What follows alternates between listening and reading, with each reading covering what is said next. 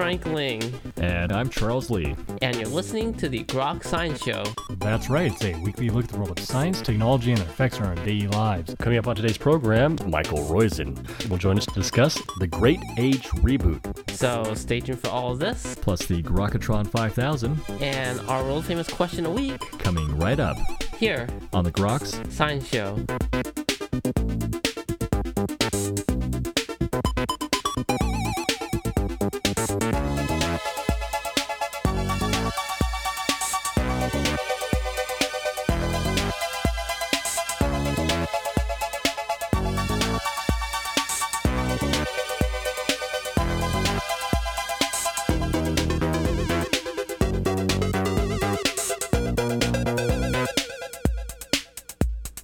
Welcome back to the Groks Science Show. Well, more people are living to greater ages. How do we continue to live healthy into those longer ages? Well, joining us today to discuss this issue is Dr. Michael Roizen.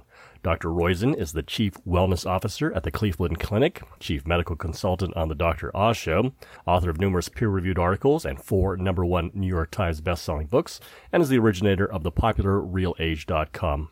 He's board-certified in anesthesiology and internal medicine and has received numerous awards, including the Paul G. Rogers Award from the National Library of Medicine for Best Medical Communicator.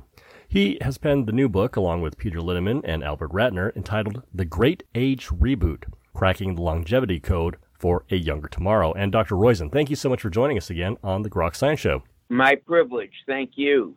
Well, great book you put together here, The Great Age Reboot, and where you talk about future of longevity. I'm curious why you decided to put the book together. The only reason I write books is because the science changes enough or evolves enough or is new enough that I think there's something important that people should know and to plan for and to change behavior about or to see if they can modify and plan for.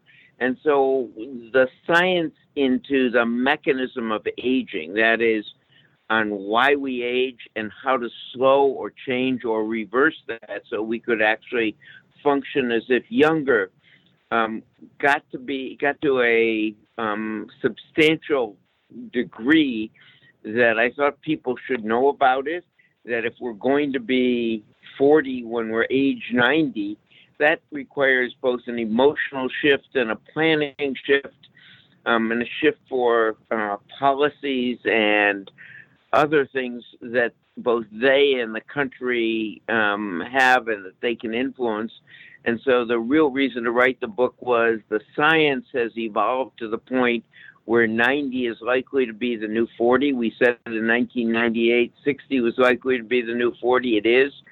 And now 90 is likely to be the new 40 with about an 80% chance. So that's why we did that. This is really going to be a major change going forward as our longevity increases and our health increases into later age.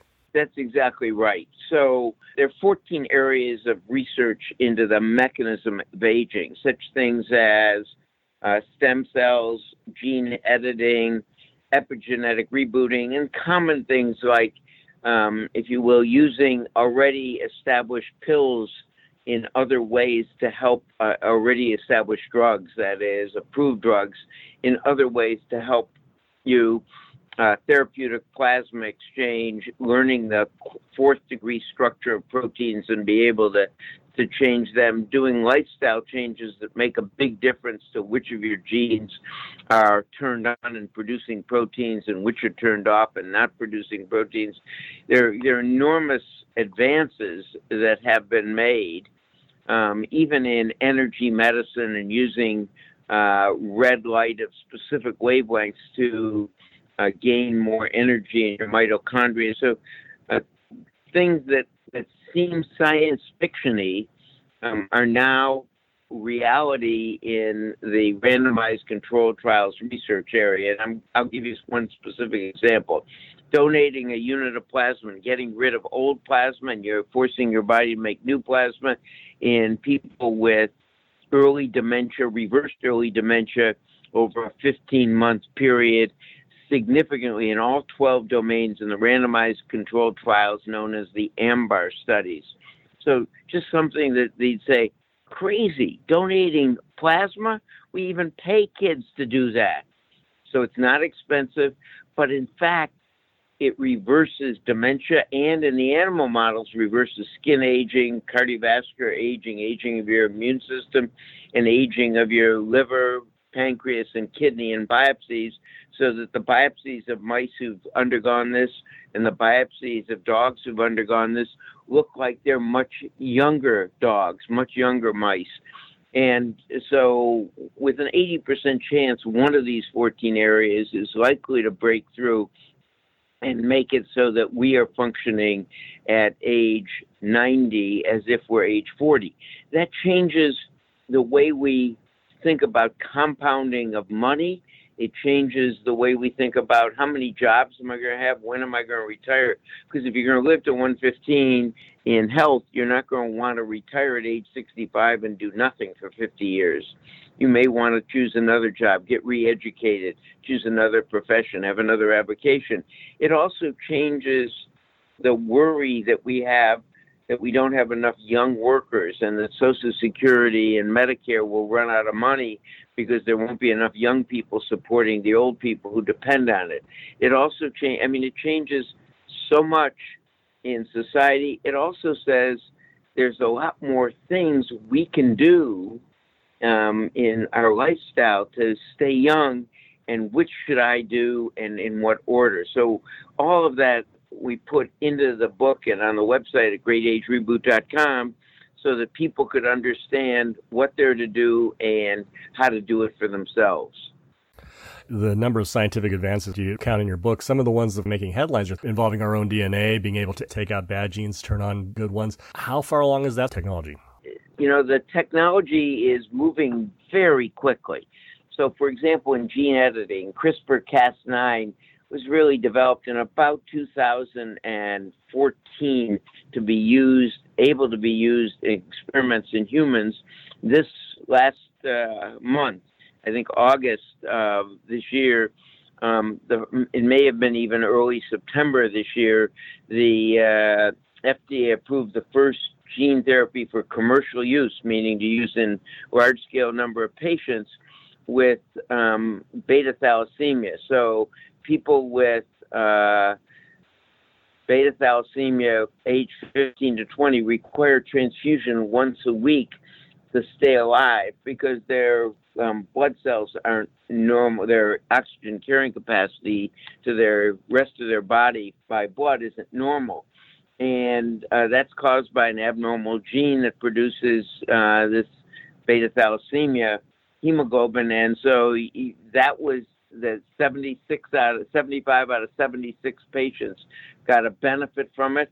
And so they now approve that the knockout gene, that is, you knock out the gene that produces that protein, you get healthier, and that got approved this year. And you also recount things that are really kind of science fiction-y, the idea of even printing a new organ to replace a diseased one. Right. So this year, we've printed bones and ligaments and things like that. Well, now they can print, if you will, a human liver. The contest to print a human liver. A human liver is pretty complex. It has blood vessels. It has a bile duct. It has liver cells that both produce proteins. It's got other liver cells that metabolize drugs and others that excrete drugs. So it's a pretty complex system.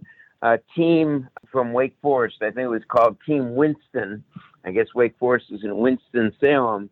Team Winston, actually, which is composed of biomedical engineers, some medical people, some students PhD students in organic chemistry, etc. They won the contest that did this. Among all these different areas where science is advancing, are there any that are particularly compelling to you, surprising to you in terms of their potential?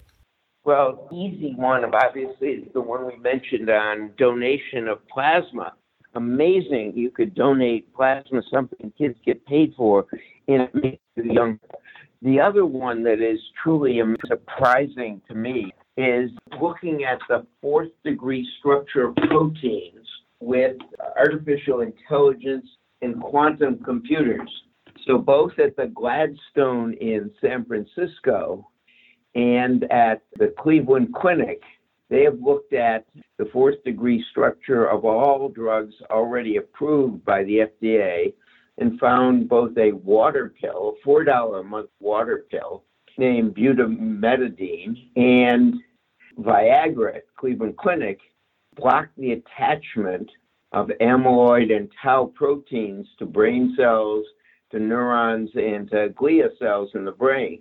What they also looked at, large databases, 12 million at the Gladstone in San Francisco, 15 million at the Cleveland Clinic, and patients, and found that there was a 69 and a 70% reduction in the risk of Alzheimer's. So those are now undergoing real big trials to see if they can prospectively do it. Just amazing things that you wouldn't expect, but are actually happening. Advice for improving your longevity at present? Well, there's 6 major areas. There actually are 180 things, excluding supplements and small molecules, that we cover in the book and in the Reboot Your Age program that have been shown in at least 2 studies to change your rate of aging. And they fall into 6 major categories. Stress, we've already mentioned. There are a lot of things you can do, but most important are cultivate friends and have a passion. The next one is food choices, portion size, and time of eating. The third one is the 4 areas of physical fitness that have been shown to make a difference in how long and well you live. The fourth is avoiding unforced errors, such as texting while driving, vaping, living near a freeway in certain areas, and we give you the website to look at it. You want specific filters for your water. You want to move to a place that's at least 7 blocks from a freeway, at least until electric vehicles take over, because while the air pollution is still significant from the small particles from cars are still significant, and especially from trucks. So that is the fourth area. The fifth is sleep and brain aging. And there's 33 things you can do now that have been shown in at least 2 studies to slow or to actually stop brain aging. Things as simple as taking 1.5 ounces of extra virgin olive oil a day, or 1 ounce of blueberries. And then the 6th is those supplements and or what we call small molecules. And one of the supplements that we have at greatagereboot.com, we have a 10-person scientific advisory board, all of which are experts in longevity. And none of us, let me phrase that differently, all of us have changed our behavior and our choices in some way. I changed it with something so simple as a phosphocreatine. Phosphocreatine is a supplement bodybuilders at age 15 to 35 use to make their muscles stronger and look bigger. Even football players use it to get stronger. But in fact, when you looked at the data in use in people over the age of 70, it not only strengthens your muscles and prevents frailty, but because they were looking at side effects, did it have an adverse effect on the brain? Well, contrary to that, it actually had a positive effect in both of these 2 randomized controlled trials and brain functioning as we get older. So there are a lot of things you can do, everyone can do, to make sure they keep their brains young and their bodies young. So those are the 6 areas, and there are literally about 30 choices in each one, 180 choices overall. Certainly a lot of choices. People potentially become overwhelmed. People want to learn more about healthy aging. Where can they go? Well, the best way, I think, is at our website, which is really comprehensive, thegreatagereboot.com. And it's the website for the book, but it also is the website where you can ask questions and where we have our app, Reboot Your Age, which goes through all of these and how to implement them for yourself and keeps the science up to date. Curious if you have any final words regarding your book, The Great Age Reboot. I think it's the most important book I've ever written or written about. You know, I've got 4 #1 New York Times bestsellers. This is actually more important than any of those because it does tell you what's likely to happen in the future, and what you can do to make sure when you're 90 and functioning at 40 that you're able to accomplish that with all of your faculties intact and your bank account intact.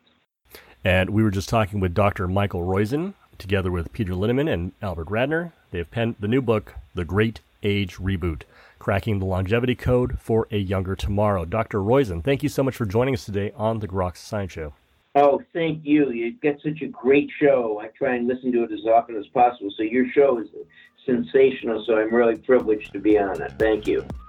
And that's all for this week's edition of the Grok Science Show. Make sure you tune in next week for more from the world of science and technology. If you'd like to contact us here, you can email us at science@groks.net. For Grok Science, I'm Frank Ling.